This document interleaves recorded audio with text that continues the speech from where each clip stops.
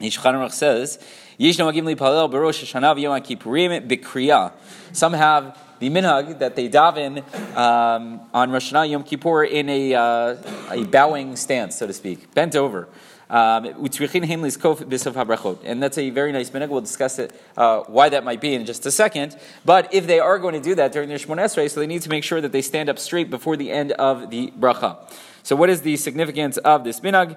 The Mishnah Berurah says, "Lefi shanu tliyim bidin," because we know that we're standing in judgment. Lefikach, therefore, yichavein lipalel beima uv'yirah. Therefore, we want to sort of generate the sort of feeling of ima, fear and yirah, awe, whatever you want to call it. Right? We want to make sure that we're in the proper state of mind as we're going through this most serious of tefillot. He goes on to discuss that.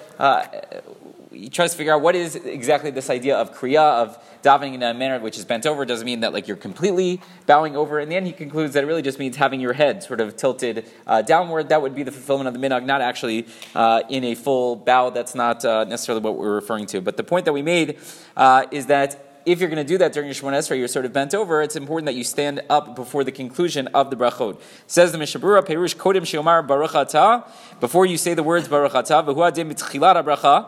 The same would be true actually at the beginning of the bracha as well. V'hatam, the reason for that is Shelo lo sif al takana chachamim, that you shouldn't add to the enactment of the chachamim, Shelo tiknu ela b'tchilat avot v'hoda'ah v'sofan. Right? Because the rabbis determined that there was only going to be bowing taking place in the Shemona Esrei at certain brachot, and only at certain places within those brachot.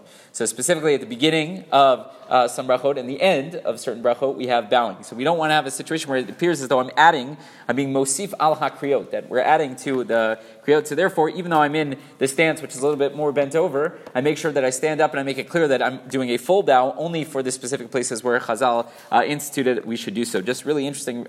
The Gemara Masech Rosh Hashanah asks what the shape of the shofar should be. And there is a little bit of a machloket, but one of the suggestions is that it should be kafuf, it should be bent, like we have it. Why? Because it should mimic the person who's davening Rosh Hashanah Yom Kippur. That kol man de kaifi tvei mali, right? That the more a person's bent over in their tefillah, again, they're generating that feeling of iman yirah, recognizing that they are standing in din, they're standing in judgment. That is all the better. There is another opinion there that no, it should be straight, because when we daven, we're supposed to have our eyes looking upward to some extent.